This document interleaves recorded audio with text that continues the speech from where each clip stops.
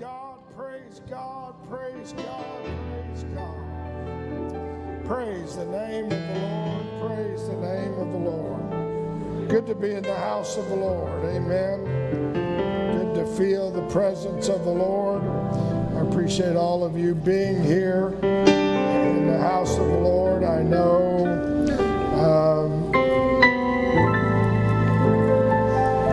what a great move of the presence of the Lord.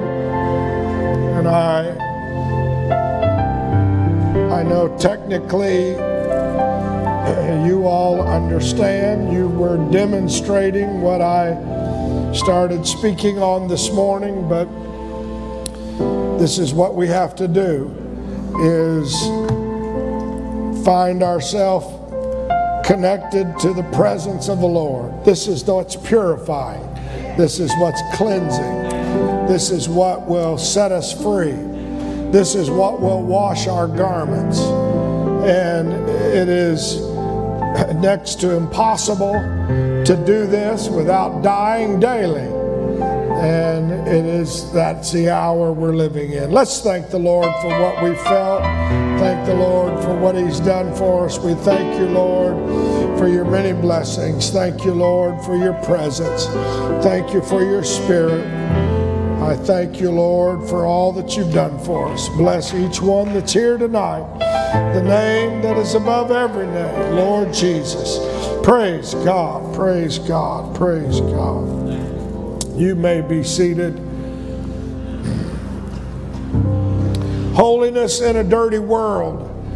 And I started that this morning and talking about how difficult it is in this hour to maintain a spirit of purity, to maintain that inner drive that says, I need to leave out of here. And I talked about the ducks that, landed and decided they enjoyed the corn and they enjoyed what they had, and they got their eyes and their mind off of where God wanted them to be in the air. Before long, they lost the will to fly.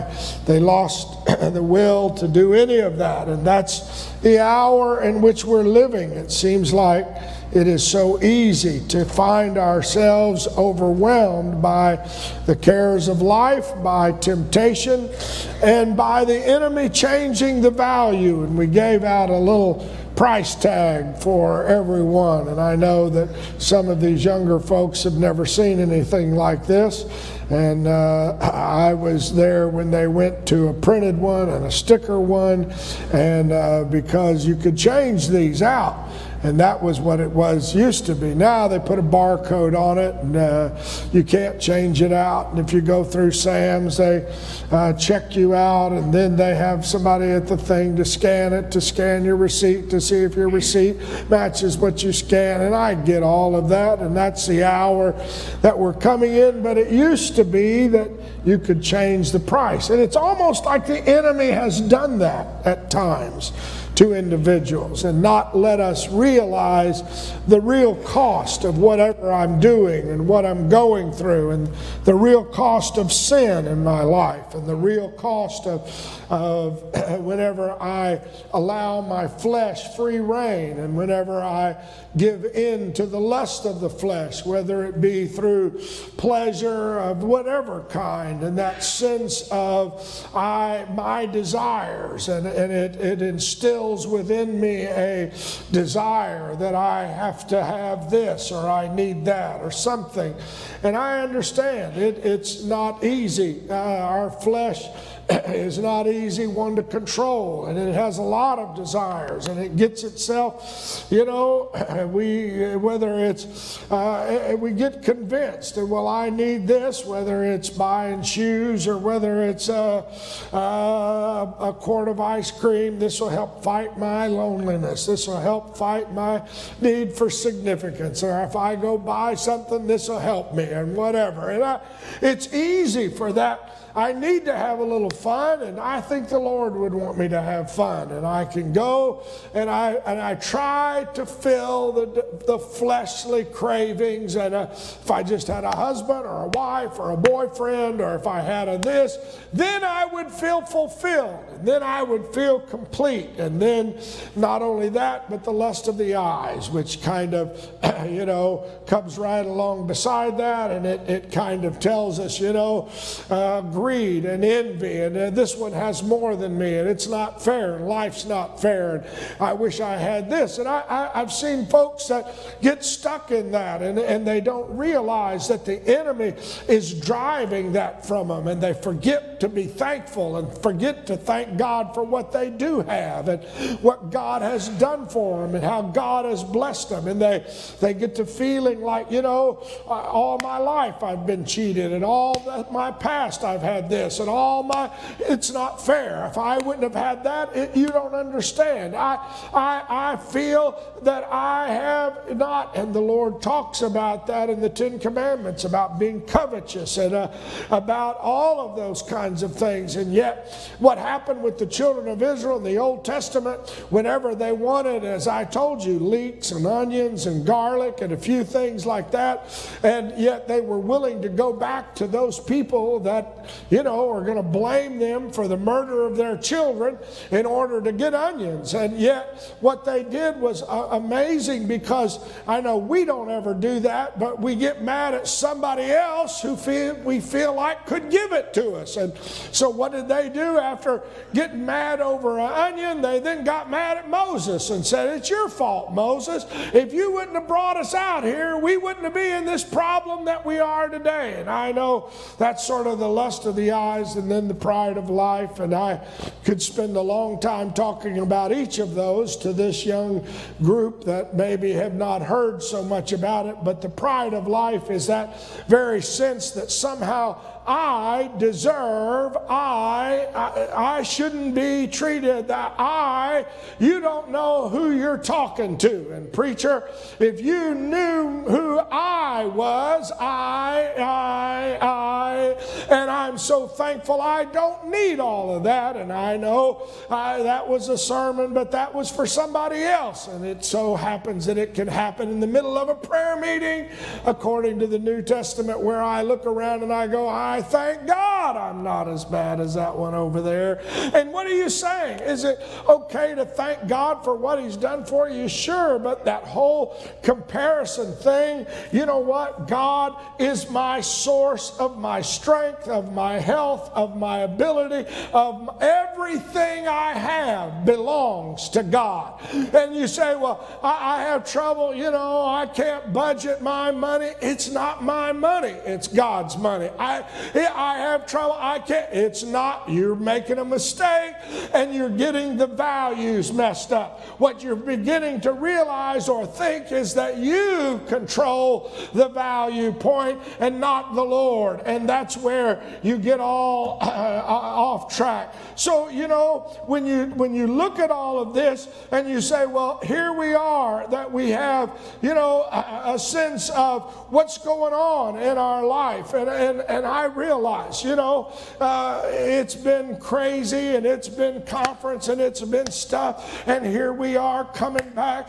and we've got Esther Joseph starts at 6 o'clock on Friday. And, from 9 to whatever. And we had a little bit of round table. Siobhan is not yet 9. And she wanted to go. And we said, well, next year you can come by and visit. But, I get it. And whenever they're young, they want to be there. And then those from 9 to 18, I don't need this anymore. I'm too old for that. And I don't need that. And I don't have time for it. And I know it's busy and I got it. But you know what? Every chance I get to be in the presence of Almighty God, whether it's starting on Friday night and Saturday and then end at noon and a service and be at the breakfast, what are you doing that for? Because in this hour I want to make sure my values are right. I want to make sure my priorities are right. I want to make sure that I know what's most important in my life.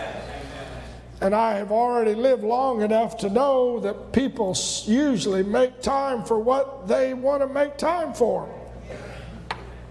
And pride will turn love into bitterness.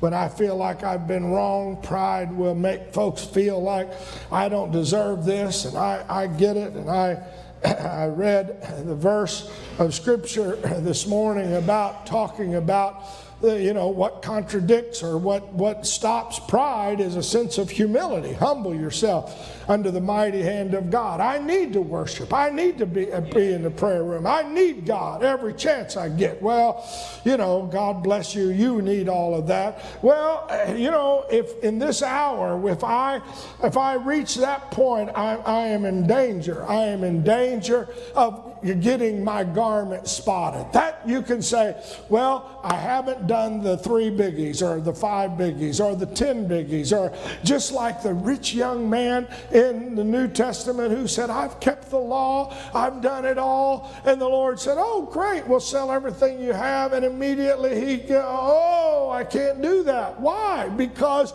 somehow he really had not kept it all. He had kept it all in his mind, but that spiritual connection here was the invitation from the God of creation that said, join me. All you got to do is get rid of this. And he was sorry because he had too much stuff to get rid of. Oh, can you imagine? And I know it's us here tonight, and I got it. But I realize, and Newark is full of folks that have had an experience or that know somebody in church, and yet I've got, you don't understand. I've got this going on, and I've got that, and this happens, and you don't understand. I get it. I know we're all busy. We don't, used to be the old days. Revival was no rest night, and we just came out of Brother Easter revival. And we just did it on service. I understand. It's a different hour. It's a different day. But don't in that moment allow the enemy to change the value. I was glad when they said unto me, let us go into the house of the Lord. I'd rather be in the house of the Lord than anywhere else I know. You say, Brother Joe Strand, I don't have that, brother. Pastor, I've got I understand I've got everything else. But if I try to live my life in a vacuum in this hour, my garment is going to get spotted, and I will not be able to be like I'm dressed in white, because it's easy to happen to everybody. You cannot think that you're above that kind of sense of connection. In fact, that's why the Lord, would challenge the Pharisees and the Sadducees. And this was the last slide that I had this morning. He said, I pray that you don't take them out of the world, but that you keep them from evil. And I am not in the world. Sanctify them through truth. Thy word is truth. And so that's what that sanctification, that washing of water by the word, the Bible says in another verse. What you were seeing around here tonight was young folks that were just saying, as they poured out their spirit and they connected to God and prayed for one another. Beautiful. What are you doing? I'm washing myself. I'm washing my mind. Why? Because I go to school and my mind is constantly being bombarded. I see what everybody else is saying is important, and I see what everybody else is saying will fulfill me, and I see what everybody else is saying is the necessary, and I realize, what is really necessary is whenever I get a hold of the hem of his garment, and I raise my hands, and I let the Holy Ghost flow through me, and I get my heart washed and my mind cleansed, because in this hour I need a cleansing. I need a washing. I need that sanctification. Yeah. And I know you say, well, Jesus healed, and he did. He had compassion. He healed people. He fed people. He told parables about the Good Samaritan. He crossed gender and societal boundaries. He talked to the woman of Sychar. He had children.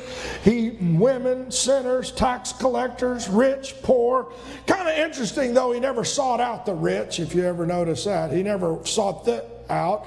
They sought him out, but he did seek women, children, all the others, but yet they sought Jesus out. And so anyway, yet here's what he tells his disciples.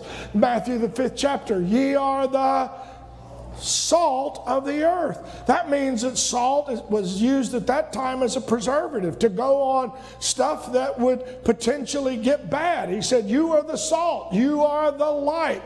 And we all know that, you know, there is no amount of darkness that you can add to a lighted room that makes it darker. Did that make sense? In other words, light overpowers darkness every time. Salt ends up salting food. You know, you taste it. So he says, so let your light so shine before men that they may see your good works and glorify your Father which is in heaven. So how are we supposed to live holy in this dirty, filthy world? The only way I know is to stay full of the Holy Ghost and let our light shine and let folks see somehow there's something different about you. There's something about you that's not like everybody else. There's something about you that's not like every other young person. Well, I don't want people to think I'm nuts. I don't want people to think that I'm crazy. I don't want people to think I'm a holier than thou. I'm not asking you to be a holier than thou. But I am telling you that in this hour it behooves us to be different. In fact, Jesus actually even told his disciples, he said it like this, I send you as sheep in the midst of wolves. Therefore be wise as serpent and harmless of doves. I know, and I mentioned to some of the young men I was talking to this morning, you know, Lot had something in his heart that, you know, before he ever got to Sodom, and we can blame Sodom. Sodom and Gomorrah was what tripped Lot up. Let me tell you, it wasn't Sodom that got Lot. It was the lack of holiness he had on the inside. Because the Bible says he chose the well-watered plains. In other words, he looked around and he said, I want what's best for me. I'm not interested in what Abraham, what do you want me to do? He didn't seek advice. Abraham, which way do you think I should go? Abraham, what do you think I should do? He didn't ask for anybody's help. He didn't ask, well, you know what? I need to stay close to you. Listen, I'll tell you what, I'll tell our men, they won't be fighting with your guys anymore. We're happy to be here. I was back up in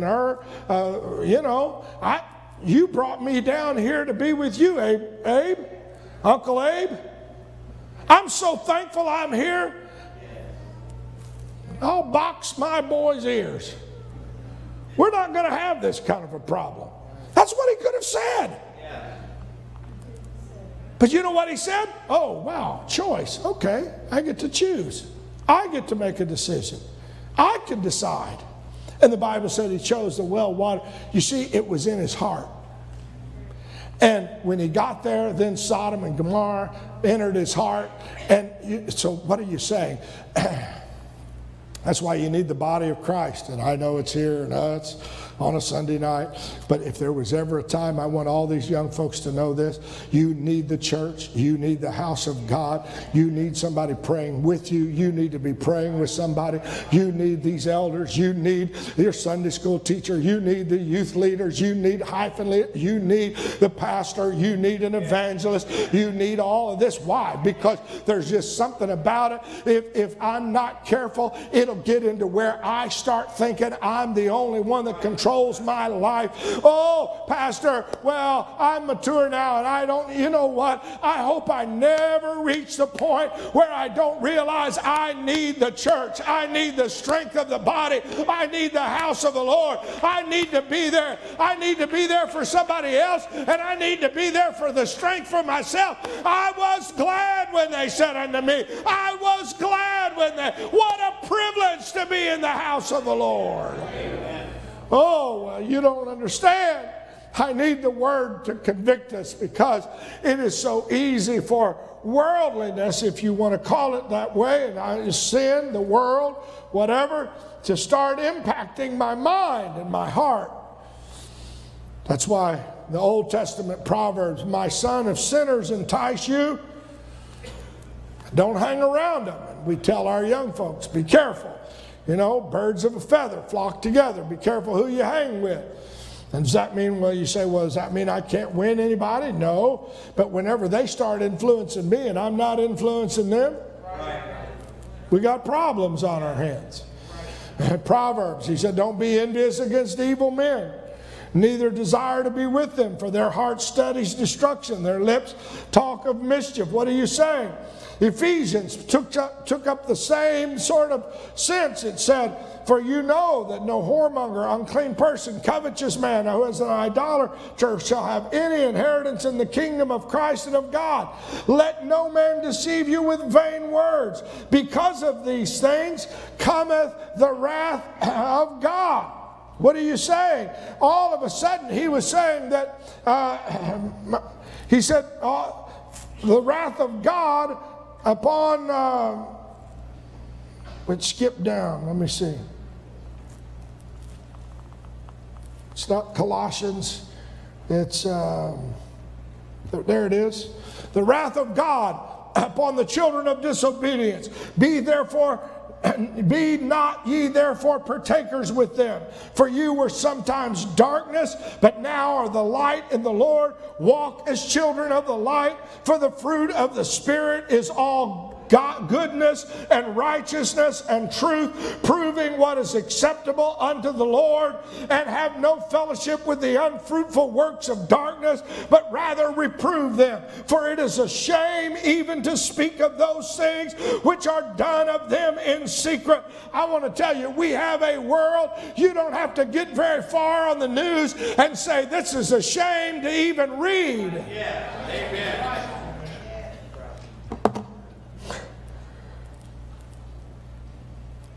But all things that are reproved are made manifest in the light. For whatsoever doeth good whatsoever doeth maketh manifest is light. What are you saying? I am saying that we are seeing a world and a society where it just seems like the covers have been ripped off of everything, from the political realm to the college admission realm to the this realm to that. What are you saying? Oh Lord, we're living in the last hour, and the light of the Lord is shining like never before. I pray that we will let our light shine. Don't be afraid of taking a stand. Don't be afraid.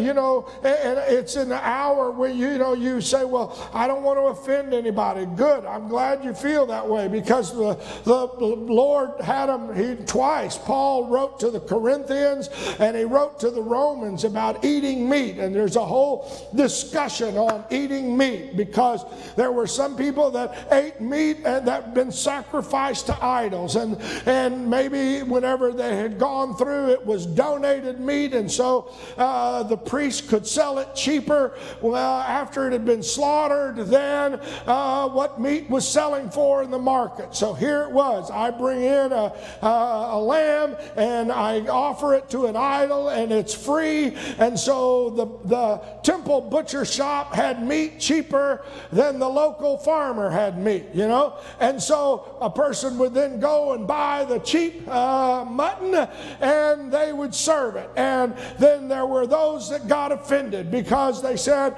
I don't want to eat meat sacrificed to an idol. And Paul has a long discussion, Romans 14, and in Corinthians, and he talks about, don't wound those that are weak and don't want to eat the meat. And he goes through all of this because we are supposed to love one another, and we don't want to offend one another.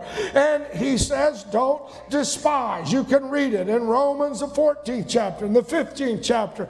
Don't despise those that don't eat. Don't judge somebody else. Don't judge another man's servant. And he is trying to explain all of this to him. Don't judge. Don't be quick to point out, well, that one's bad, and this one's bad, and that one's wrong. What he is saying is, make sure you're staying full of the Holy Ghost, and you're staying cleansed, and that you're staying where you need to be. Don't try to make sure you're policing everybody else. You say, but they're doing wrong. Yes, that may be, but God will deal with them or whatever. And so he says, don't judge and don't please ourselves at all. But when you read it all very carefully, when he gets all through, Paul says, and that's in 1 Corinthians 8th chapter, Romans 14 and 15, when he gets to the 1 Corinthians, the 10th chapter, he says it like this. What say I then? What's the conclusion of all of this? He said that the idol is anything, or that which is offered and sacrificed to idols is anything. But I say that the things which the Gentiles sacrifice, they sacrifice to devils and not to God. And I would not that you would have any fellowship with devils. In the midst of all this, he said, just be careful, because some things carry a spirit about them. That's why, we can say, oh, well, this, what's the big deal? The meat, blah, blah, blah. That's why, be careful what you look at, be careful what you see, what you do, who you associate with, because some of them have a spirit connected to them. And that's where it's different. And that's what Paul said. He said, I don't want you to have fellowship with devils. He said, in fact, you cannot partake of the Lord's table and the table of devils. And then he sums it up by saying this, all things are lawful unto me, but all things are not expedient. All things are lawful for me, but everything doesn't edify or build me up. What are you saying? There are some things that we have to avoid just simply because we shun the very appearance of evil and we know there's a spirit associated with it. It's not because inherently it's bad or wrong, but if I'm going to keep myself unspotted in this hour, I've got to say there are things that I can't do, can't watch, can't go, can't be a part of. You say, well, I'm not worshiping the devil. Well, when you know someone else has got an attitude or a spirit, and you want to say, well, that's my best friend and I don't want to offend them, be careful the spirit that you're associating with, because I'm sorry, but typically the good doesn't cleanse the evil unless there is a washing. Let me just give you an example. If you take your toothbrush and run it around in your toilet bowl,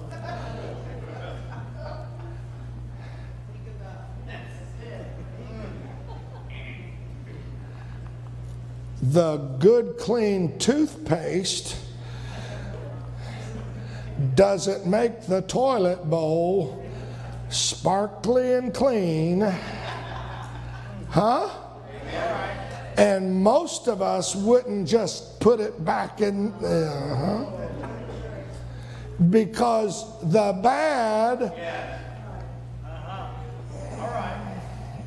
That's why we tell you, be careful, young folks, because easy for the bad to impact the good, harder for the good to impact the bad. Unless you got the toilet brush out and scrubbed the toilet bowl and all that. I'm just saying, what are you talking about? I'm telling you, there's got to be a washing and a cleansing. All things are lawful, but all things are not considered. So what are you saying? And to sum all of this up, and I'm done. My time is up. I've already grossed everybody out, and we're going home and throw our toothbrushes away and buy new ones tonight, just in case somebody went nuts while pastor was preaching. I got it. There's just numerous verses in the New Testament. He said of things that were wrong. He said it's always wrong to be conformed to the world. It's always wrong to speak unwholesome words It's always wrong to grieve the Holy Ghost. In other words, if something I'm doing doesn't let the Holy Ghost flow free through me and make me feel better in the Holy Ghost, and I feel bad afterwards, stop it. You don't grieve the Holy Ghost. It's always wrong to be ashamed of the testimony of the Lord. I don't want to tell anybody. I don't want anybody to know I'm a Christian, apostolic. I don't want anybody to know I'm different. I don't want anybody to know I don't say those things, don't go those places. I just got to smile. And it's always wrong for that. It's always right. It's always right to love one another. It's always right to set your affections on things above. It's always right to let the peace of God rule your heart and mind. It's always right to give thanks to God in everything. It's always right to rejoice always. And again, I say rejoice. What are you saying? In this hour, before the coming of the Lord, as pastor, I'm here to tell you, we've got a full-time job to stay out of the mud. It is so easy. You don't even have to know whoever it is to let a spirit transfer from a car of somebody you don't know to your car. Just let them get too close, tailgate, flash their lights, flip you a sign. Huh? And immediately, whatever spirit they had, I have it. Huh? Just let somebody look at me wrong, not shake my hand, offend me, upset me. Boom! Immediately, how dare they? You've offended me. And what are you saying? In this hour, we have the love for one another, and I feel it in this church, but I want to tell you, the unity, the presence of God, the worship that we had here tonight, that's what's going to keep us unspotted in this world. It's the only thing that's going to be enough to keep me washed and cleansed in my mind. Oh yeah, you have to set up some boundaries for the flesh, and you'll have to set up some boundaries for the eyes. You'll have to set up some boundaries. You'll have to have somebody around you that'll look at you when you're a little off track on the pride of life and say, hey, cool your jets. You ought to be thankful today. You ought to be thanking God today. Well, but I can't believe they did not mention me. They didn't talk about me. They didn't. You know what? I'm just privileged to be in His presence. I'm just thankful I'm here. Oh, what do you say? God, I believe, is coming soon. I believe the bride is making herself ready. I am so excited about the hour in which we're living. God is moving in a mighty way. We're going to stand. We're going to come. Oh, hallelujah. I appreciate these young folks praying. I appreciate them worshiping the Lord. You say, Pastor, I don't know what to do in this world. You keep loving God. Ask the Lord to change your values. Ask the Lord to move and touch you. Hallelujah.